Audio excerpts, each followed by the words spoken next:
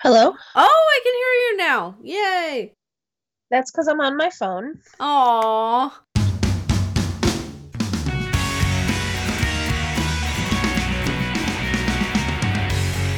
You're listening to Love Ya, your guided tour through the wide and wonderful world of streaming teen movies and adult rom-coms.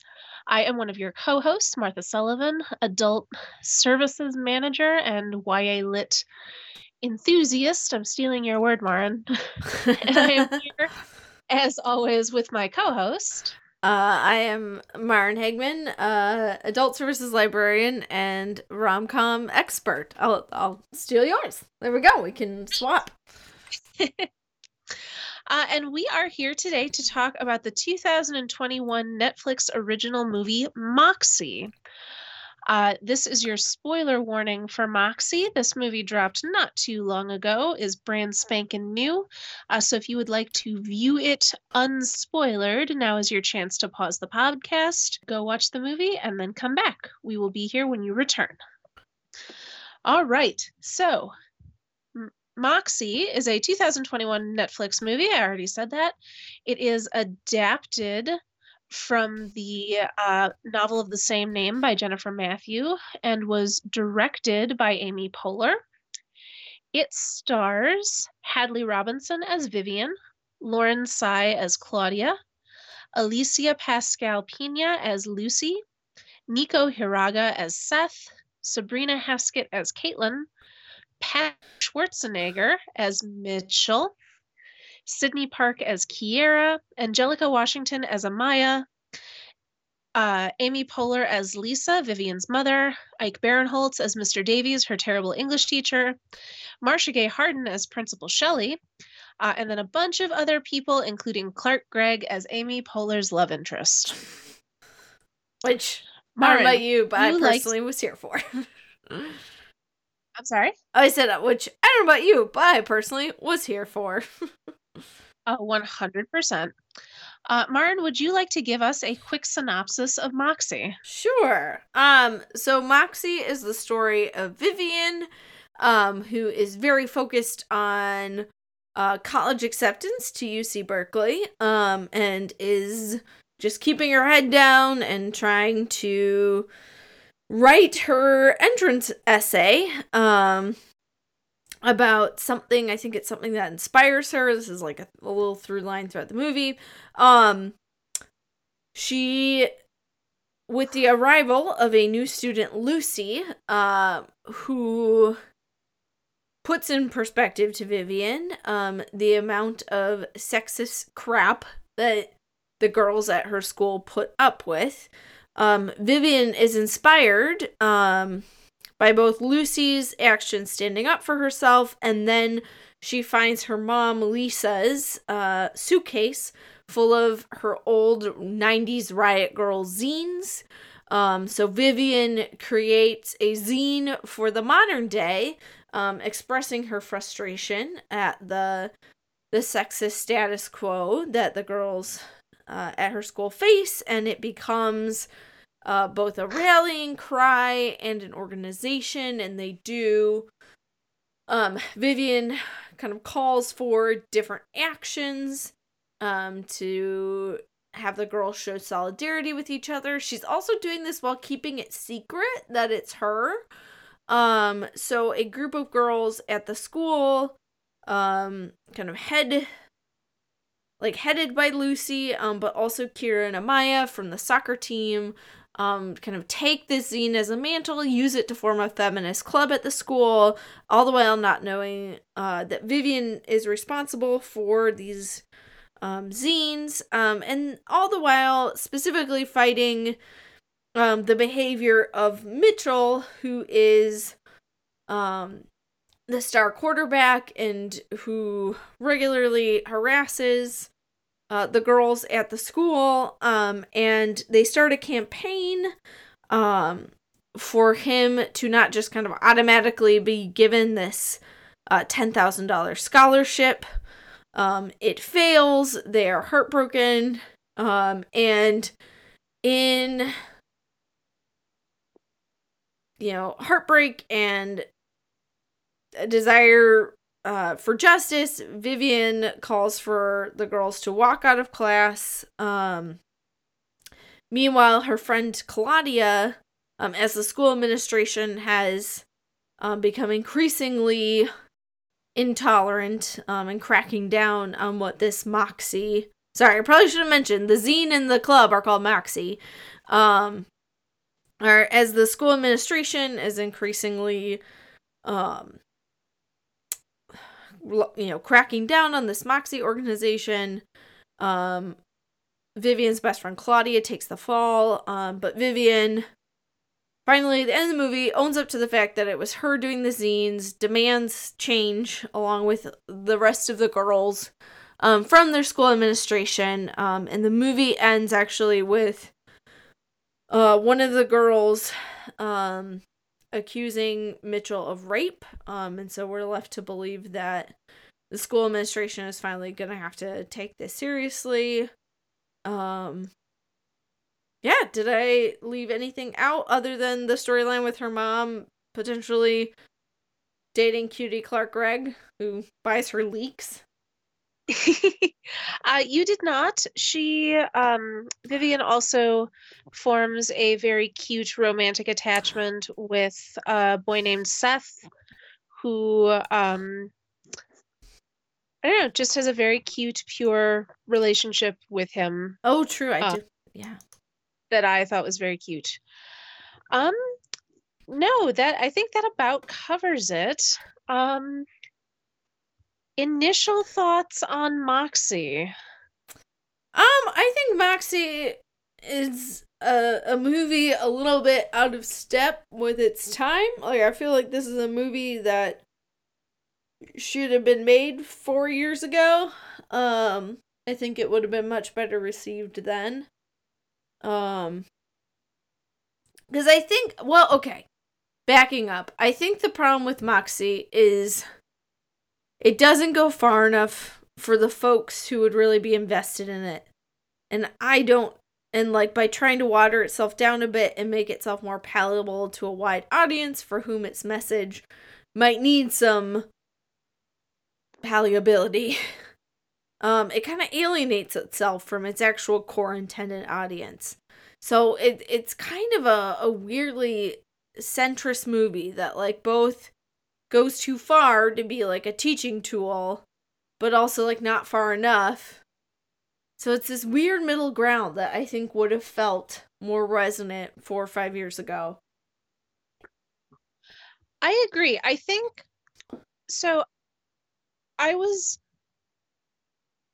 frustrated with Moxie because I think it has a couple of things there are a couple of things it does that I really appreciated, which made its more tone deaf steps like a little even more frustrating to me. Mm-hmm. Because someone gets it. Like somebody making this movie gets it, but I agree. It does feel like maybe things got watered down by like Netflix QC or something. For example, I thought it was actually quite clever of them to have the main character to do this kind of bait and switch where the main character is a white girl who is almost teaching these girls of color how to protest, but then in the like real life groups, Vivian very much like lets them be the voices in charge. And I thought that was sort of a clever way to keep a more I guess more universal. That sucks. That's stupid. Don't if your main character must be white, I thought that was a clever way of still kind of letting voices of color be a little bit more centralized. On the other hand, in the big climactic speech moment, we get Caitlin, who heartbreakingly admits to being raped,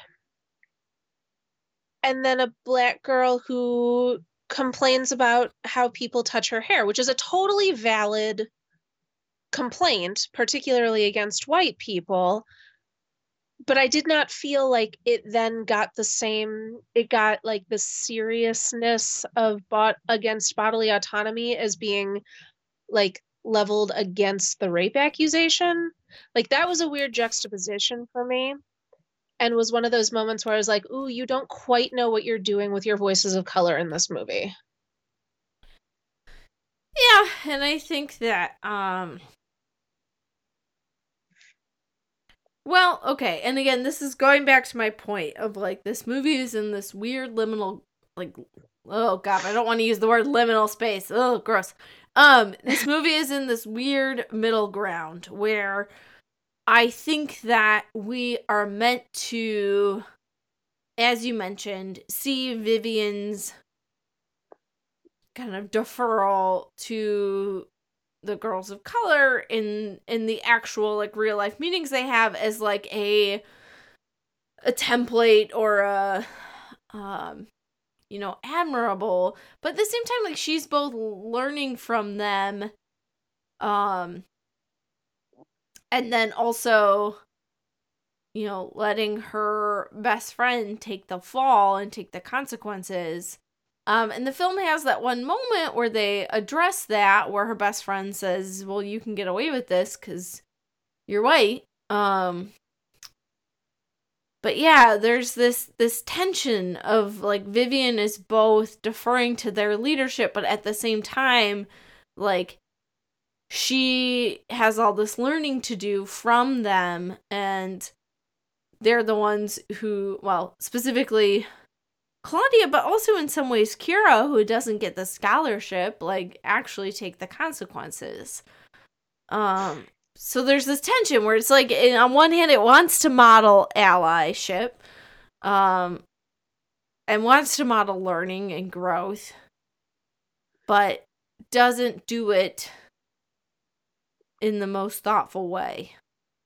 It's almost like the movie could not conceive of a version of itself where our main character was not white. Right, where our main character was Lucy and not Vivian. Or even Claudia. Right. But yeah, and there are so many moments where the movie comes so close. Like there's one point where Amy Poehler is telling Vivian about when she was protesting as a teenager, and she mentions, like, just lays it on the table, like, our feminism was not intersectional enough. And I was like, ooh, but are you gonna address that in this movie? Turns out they were not. They just wanted to say, like, hey, it used to not be intersectional, but then didn't want to commit fully to what that might look like in this context. Well, I would say, yeah, again, I think that it makes some moves, but yeah, it occupies this middle ground, because I No, I think you and I agree. Like, it says things that I'm like, that would be good if you actually did them instead of just saying them. Well, and I think it even does a few things, but it just, again, it's like, how do I put this? It doesn't, it like is hamstrung by like those tropes from like The Help, like, Yes. and it wants to break out of those, but it doesn't quite know how. I actually, honestly, I think the most kind of egregious example of this is the character who, it'll tell you a lot, I don't even know her name. The character in the wheelchair that they just kind of trot out every once in a while to be like, look, we're representing people with disabilities. Yes, that was literally the thought that I had, where I was like, you think that you're making a statement by having this girl in a wheelchair make these comments like, oh, you don't even see me and all of this, but the movie doesn't either. Like, the movie wants us to think it's being very progressive in kind of confronting how people with disabilities are ignored, but then, like you said, could not tell you her name if you paid me. Yeah. Like, yeah, that is her only character. Yes.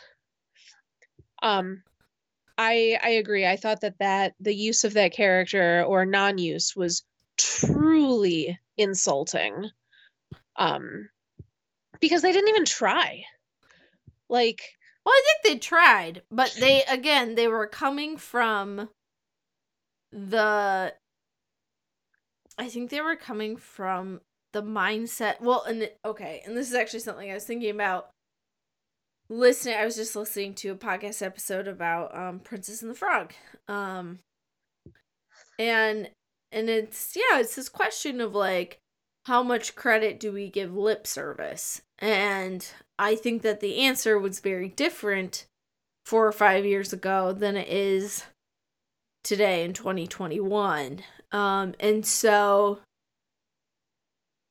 again, it just makes me wonder, like, who is this movie for? Like, this movie seems like it's for people 4 or 5 years ago.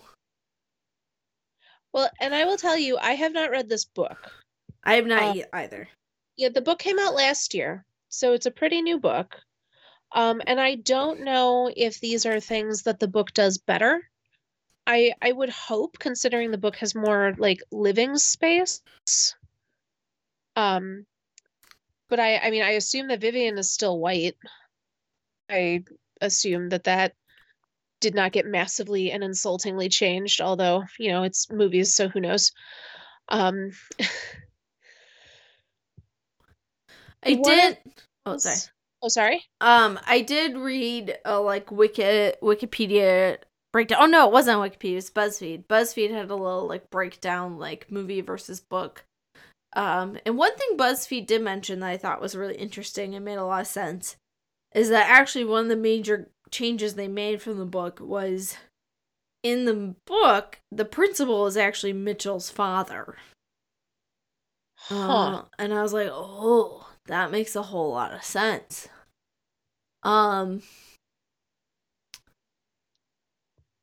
Oh, that's interesting because that means that making the principal a woman, that's a statement that I enjoy because I frequently feel like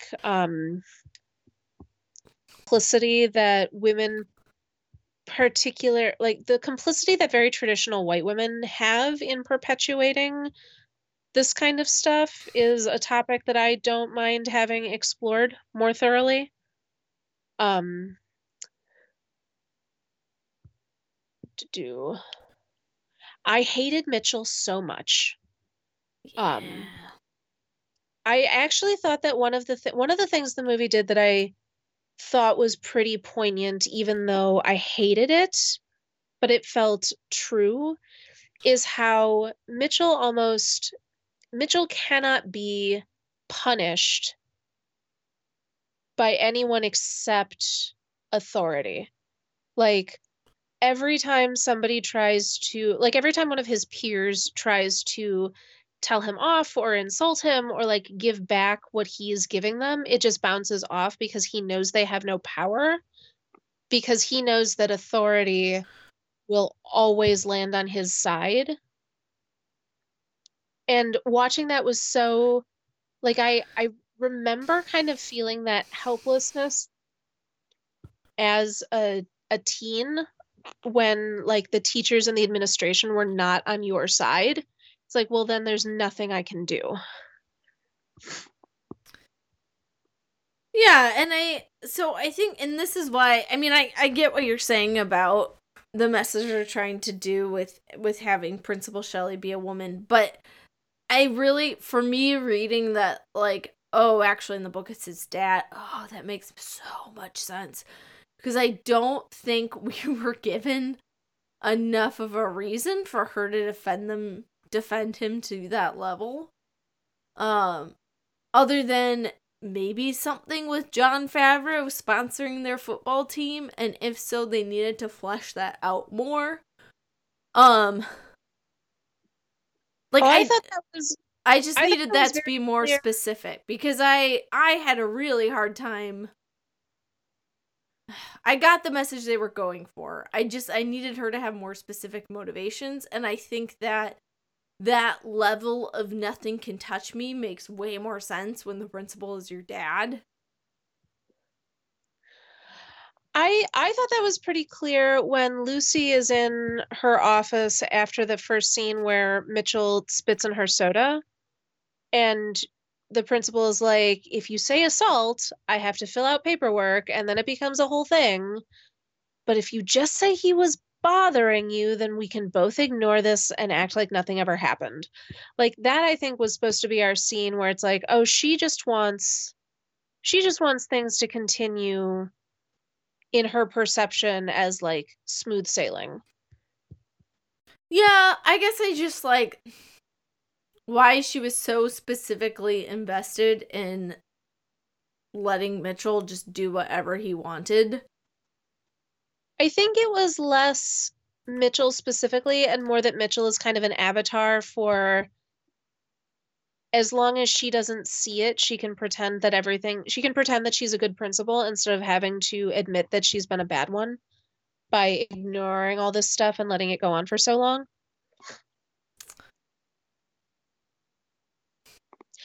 I don't totally disagree with you. I think that's what the movie was trying to tell me, but it did. Okay, I think was a like show not tell thing. I think that's what the movie was trying to tell me, but it didn't show me enough. I think is where I was like, oh, what might have helped is if you want to keep the principal as a woman, which like I said, I do appreciate the statement that is making.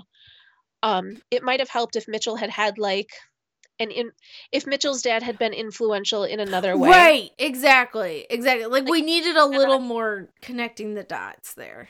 Yeah, like if Mitchell's dad had been on the school board or like some kind of wealthy donor. Exactly. Then her motivations might have seen, but that even might have helped their point a little bit more, because then she's complicit in the patriarchy, not only in order to preserve a status quo, but for her own gain, which is also a problem that boomer white women have. Right, exactly. I think it just, if they had spelled that out a little more, it would have felt more true, you know? Mm-hmm. Because, yeah, it just, my reaction to reading that in the book, the principal is his dad, I was just like, oh, of course! Like, that makes so much sense. Like, yeah. Yeah. How did we feel about Claudia? I had mixed feelings at the scene where at one point, in order to protest the dress code, Moxie calls for all of the girls to show up one day in tank tops because a girl who's busty gets sent home for wearing a tank top that another girl who is not busty is wearing like an identical one, and it's not a problem. And Claudia tries to walk out of her house and immediately has a confrontation with her mother. And it's a very like, I don't even see you, but I know you're doing something wrong. And I don't know, that I have conflicting feelings about Claudia, because on the one hand, it felt like her story is leaning very, very hard into Asian immigrant parent stereotypes, but also I don't want to discount that very true experience for people. Right. I don't know. How did you feel about Claudia? I mean, I think they at least articulated it. I did appreciate that at least Claudia was given the space for us to see this relationship with her mom, and for her to have that conversation with Vivian of, I need to behave this way for these reasons, and that scene where after she takes the fall for Vivian, like her not letting Vivian really off the hook for having put her in this position. I was disappointed that we didn't get to see the scene of Claudia taking the fall. Yeah. It was supposed to be kind of a twist. But yeah, I think it would have been more affecting if, like, the principal had walked into the room and been like, Claudia, come with me, you know. Yeah, or something where, because I had kind of a hard time envisioning the scenario in which Claudia stands up and takes the credit for that. And like not that I don't know, it felt cheap not to show it. Yeah, I see what you're saying. I think that, yeah, she didn't get her moment of standing up like the rest of the girls. Although she does have a nice little moment at the end where, in violation of her suspension, she comes and Vivian is like, whoa, what are you doing here? Won't you get in more trouble? And she jokes like, oh, what are they gonna do, suspend me some more? Also, we never really find out how she knew to go to the school. We're just told that Vivian's mom drove her. So I'm sort of like, how did she know? I wonder, I thought maybe there was something on the Instagram. That was another thing that I thought the movie could have done a lot more with. They sort of, like, they show people filming things on their phones, but they never really show you where those videos end up. And we've seen some movies that do really cool things with social media and like the way that teens talk to each other through their phones and through like Instagram and stuff, that I was bummed that we didn't get to see this movie's interpretation of what that looks like. Well, and it also would have given us some more time to really center Lucy, because she's the one who's doing that. So I also true. Like, I don't know why the film didn't decide to have Lucy, you know, to demonstrate Lucy's leadership by using social media as the call to action. Again, it really feels like the movie didn't want to give up that much of its point of view to other characters. Yeah. Which I think was a mistake. Right. Like, at the very least, I think this movie should have had Lucy be the co-lead, and then maybe it's like the dueling arcs of, here's someone who is learning and growing, and here's someone who's already there and ready to lead, and like actually giving, like, if they wanted to do that contrast, they should have done that contrast, you know, like. Would have loved to see some of Lucy's home life. Right. Like, we don't even meet Lucy's parents. We just get vague references that Lucy used to live in the Bay Area, but we don't get any more of her backstory, really.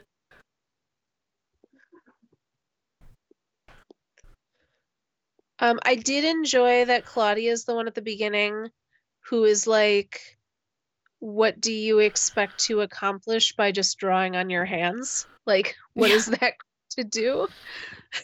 Because I frequently feel that way about like the performative social media stuff. Like, what do you think this is gonna do? Right. It's not real action. And I thought that the movie could have played a little bit more, because this is another thing where they sort of start to hit it. But the thing that the drawing on the hands really does is helps Vivian kind of identify who is reading her message and who her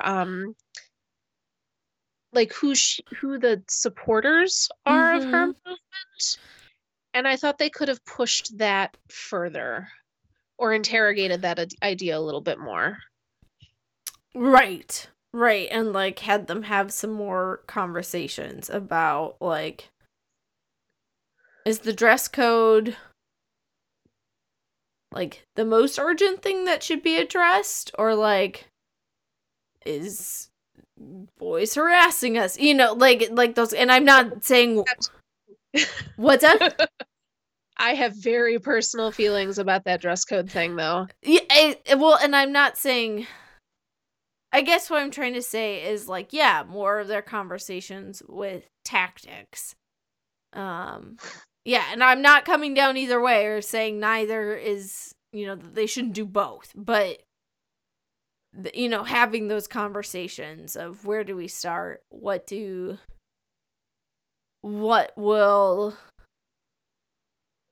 we actually looking to accomplish? Mm-hmm. And I do think it's kind of important that at the beginning Vivian doesn't know. Like, I was kind of frustrated that it's such a big deal that like she doesn't know what she's passionate about. She doesn't know what her like cause is. And at the beginnings of the Moxie thing, like before she gets really fired up, it's kind of staged as a little bit like, oh, she found out this thing about her mom that she thinks is cool. Like, it takes a while for it to start feeling personal, like Vivian actually owns what she's doing rather than it just being a performative coat that she's trying on. Well, and I think that, okay, so I think that part of why it feels that way is that Hadley Robinson doesn't communicate that interiority as well as, say, Lana Condor into All the Boys. Like, when you have a character that is that interior, and we're supposed to see the transition from interior to action, like, I think that really requires some really sophisticated, charismatic acting, and I don't know that Hadley Robinson got there quite. Because by the time that she was in full activist mode by the end of the movie, I almost, like, didn't believe it. Like, Mm-hmm.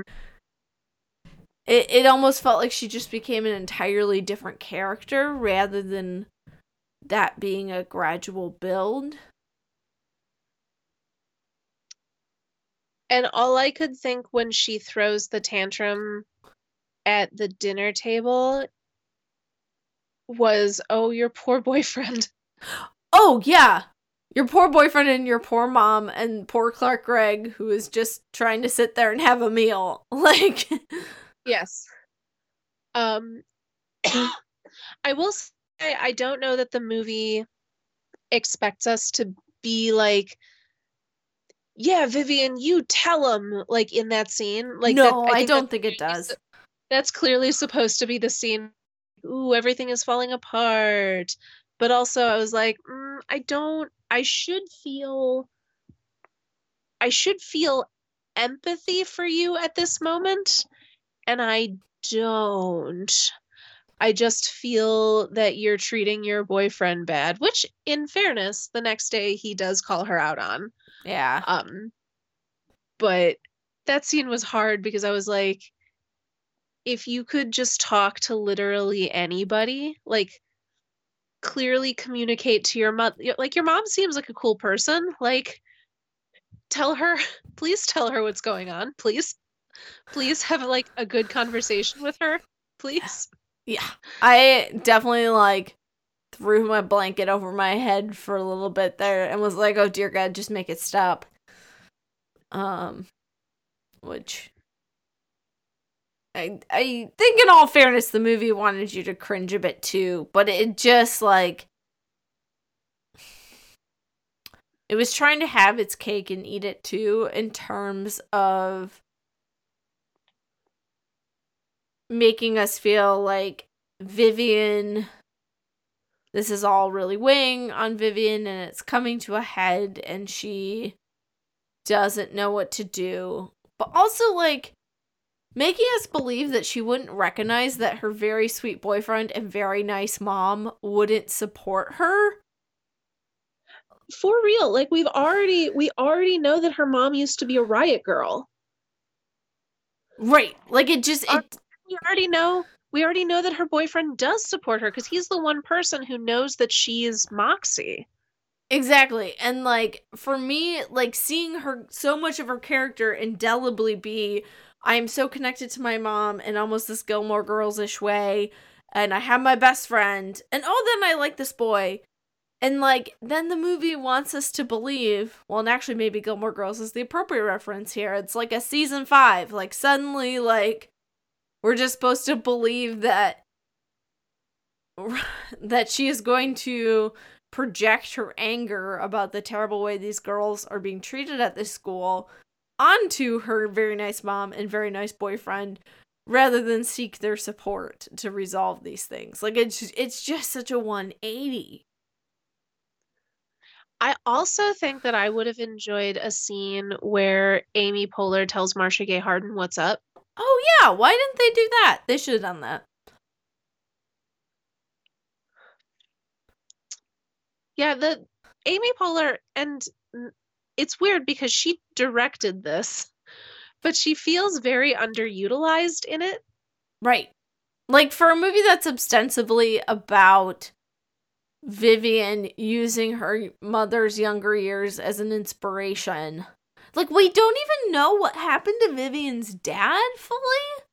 Like, we don't even know, like, the emotional arc that brought her from Riot Girl to mom. Like, I couldn't quite get a read on whether Vivian's dad was gone or dead.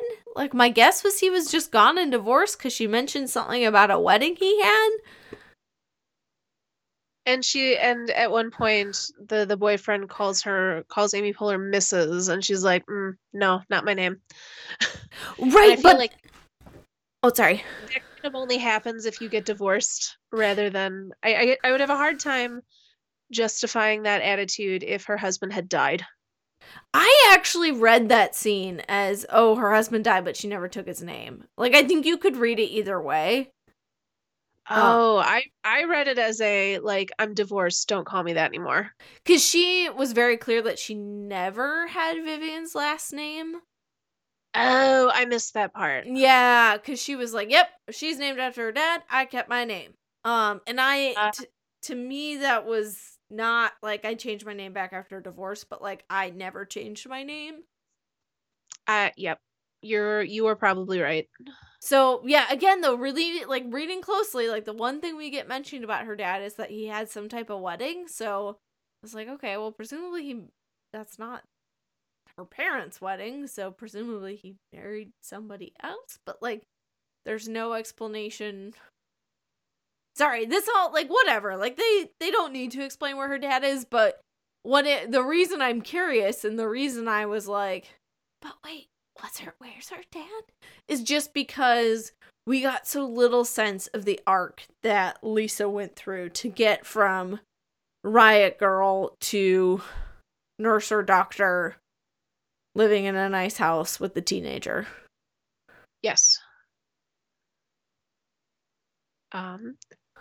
Would also have been cool to have, like, story time with Lisa where she tells Vivian about, like, more of what we got. We get, like, a little brief thing where she talks about the, like, baby protesting that she and her friends did in high school, and really would have loved to have, like, a sit down with a photo album or something. Like, let's learn a bit of our feminist history here, Vivian. Absolutely.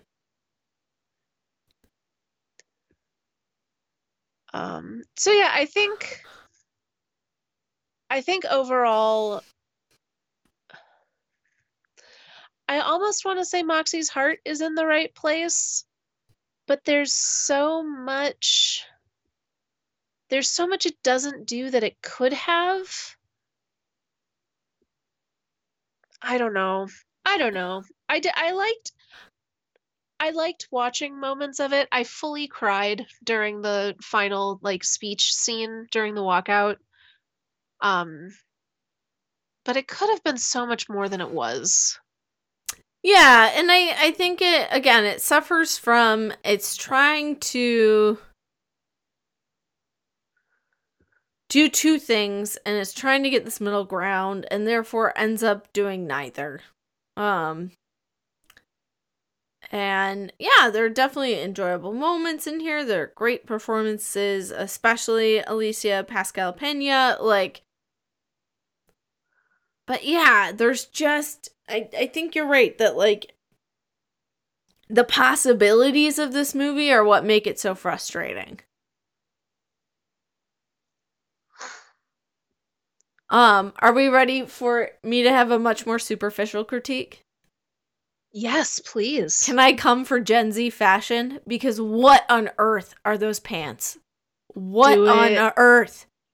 Oh, I am sorry. That is a flattering cut for exactly one body type, and that body type is like very thin. Like, oh, as someone who was a teen during the bootcut years and had a terrible time finding jeans because they needed to fit exactly, and nobody makes jeans for my body type. Dear God, Gen Z, just embrace the skinny jean. It is the most democratic of jean cuts. Just do it. Like, truly it is. Like, I avoided skinny jeans for a long time because I was like, well, my legs are chunky. These are not going to look good. No, missing the point. exactly. They actually are the best pants. I went through that exact journey. Like, fall 2009. That was, yep, I'm with you, Martha. So, what are these wide leg pants? They're not bell bottoms. They're like kind of straight legs. Also, they have like little strings sticking out from the bottom of them. Gen Z. Just no. Stop it with that. And I mean, I guess whatever, you do your middle part. I'm not going to come for that as hard. But like, Gen Z. I part my hair down the middle. I can't. And I am not going to fight for the middle part the way I am for the skinny jean. But just like, Gen Z, if you're listening, they're not. Just don't. I know. And I feel like we've been spoiled with so many of these movies having really great fashion. That Vivian's clothes just made me so sad. They did. And I thought Lucy looked pretty good. She did. I basically what is the name of the girl with the larger chest who gets sent home for wearing the tank top? I think that is Caitlin. No, because I thought Caitlin was the cheerleader who got raped. That is Emma, I believe. Okay. Well, the tank top girl, like, that was my fashion in high school. So I, yeah, that tank top was super cute. So there's a scene where Vivian and Lucy go shopping for tank tops at a resale shop. First of all, think it's weird that neither of them already owned a tank top. Second of all, I wanted a much more full-on dress-up montage during that scene. Yeah. Yeah, that would have been fun. Missed opportunity. Absolutely. This is an interesting fact. I do believe the cheerleader character's name was Emma, and the reason I am kind of confident is it is the same actress who played the main character and After. And I knew she looked familiar, and I was today's year old when I learned that she is the younger sister of Catherine Longford from Cursed and 13 Reasons Why. So Netflix apparently just owns this family. All right. Listeners may remember After as that movie based off of the One Direction fanfiction that I truly did not care for. That gave us both an existential crisis of the state of this generation's version of Twilight. A little bit. Anything else we want to say about Moxie? Get skinny jeans, Vivian. Get skinny jeans. We're here for you, Vivian. We believe in you. Put the overalls away. Oh, also, Amy Poehler, you keep dating that cute Clark Gregg. Do it. He's a gem. He buys you leeks, girl. Go for it. I started, apropos of nothing, I've legitimately started putting leeks in like 50% of my food. Oh, I really like them. interesting. Yeah, turns out I really like leeks as like a little flavor bomb. One of the things that I enjoy is chopping them up, pan frying them, and then mixing them into rice. So then Oh. anything that I put rice with, the rice has that extra little just flavor zing. Oh, this is an excellent tip. I will admit, I have been a little scared of leeks ever since I saw Bridget Jones's Diary. What happens with leeks in that? She is making a leek soup, and she is supposed to bundle the leeks together and bundles them with a blue string. Oh. Yeah. That's a dumb way to use leeks, though. I know, right? So, Marin, what would you recommend for our listeners to enjoy after or instead of Moxie? So, I will admit, I definitely struggled with this recommendation because, to be totally transparent to our listeners, I typically take the themes of our movie, look at my romance novel shelf or Kindle, and find an adult romance. This is not something that lends itself, nor should it lend itself, to themes of an adult romance, I think, as much. I think this is very much a teen story. And so I didn't want to do an adult recommendation. So this is all a long way of saying, I think honestly, you should save your time and watch the movie that is presumably about Amy Poehler's character 20 years before, and watch the classic 10 Things I Hate About You. Yes. Which features an actual in the time riot girl. And way more Ani DeFranco. So yeah, I would recommend watching the original Riot Girl, Julia Stiles, and the classic 10 Things I Hate About You. Martha, what would you recommend for our listeners? I am going to recommend another YA lit book that was also adapted into a movie that is also about a girl who finds herself at the center of a radicalized movement, but I feel was executed just better in every way, and that is The Hate You Give by Angie Thomas. This book, rather than being about, well, the motivating incident in The Hate You Give is racially charged rather than sexistly charged or misogynistically charged. But I think that it deals with intersectionality way more effectively. The main character Star is African American, and she is in the car when a friend of hers is pulled over by the cops and shot and killed. And as the only witness to what happened, she becomes the focal point as her community seeks retribution for the cop that killed the boy, and starts to kind of go up in incendiary flames as they deal with this crisis. It's a beautiful book. It's a really great movie. I think the movie kind of oversimplifies things, but it was a pretty solid adaptation.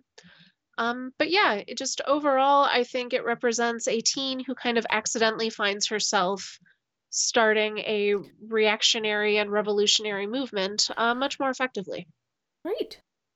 Yeah, yeah, that's a great recommendation. So I think we have pretty much like covered like the Riot Girl part of this movie and the activism part of this movie with two other options. So listeners, you might have better things to do with your time than this movie ultimately. I might read this book. I think that I'm curious enough about the source material that I might read it. Sure. If I do, I'll report back. Please do. Please do. I'm curious. Honestly, if this movie was a tight 90 minutes, I would be more enthusiastic about recommending it. It's real long. That is like a good point. And it feels long. Yeah, it's an hour 50. It really feels it, and that's like the main thing that makes me, because there are some things in this movie that I think are worthwhile. But at the end of the day, I think there are other stories that do it better, and it's almost 2 hours long, and I just don't have time for that. The lesson of 2021, folks. I just don't have time for that. Just don't have time for that. Um, so next week we are going to be watching a Netflix original called is it Love Wedding Repeat? It is.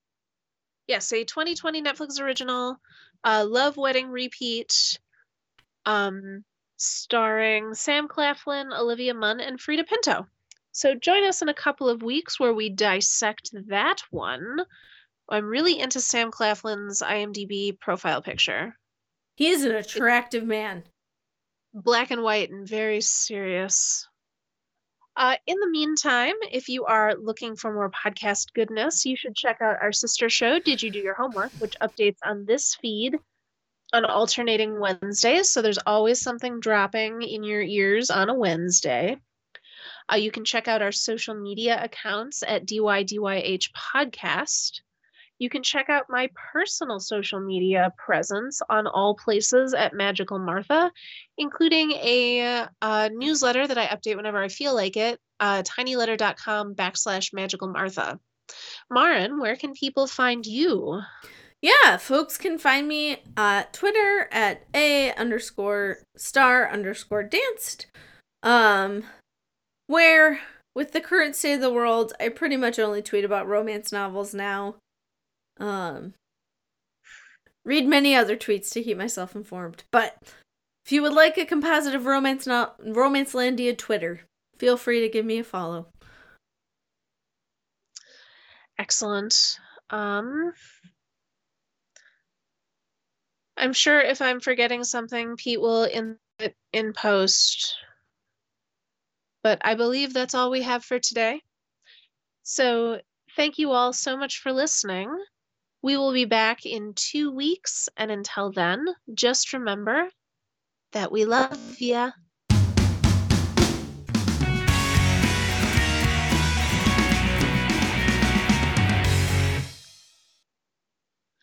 I did not enjoy that movie, but I enjoyed that discussion. Same! Kind of same. And, like, I'm glad it seemed like we both kind of settled on very similar thoughts. So I was glad that you were similarly torn about it. Because, yeah, I watched it. I wanted to like it. Exactly. I wanted to like it very badly. Exactly. And I wanted to give it more credit than it deserved. And, yeah. And maybe it was also, like, honestly, it was probably a good thing I was watching it so late. I watched it from, like, 10:20 to midnight 20 on Saturday night, and so by midnight 20 I was just like, oh, I'm over it. Like, I have lost patience with this movie.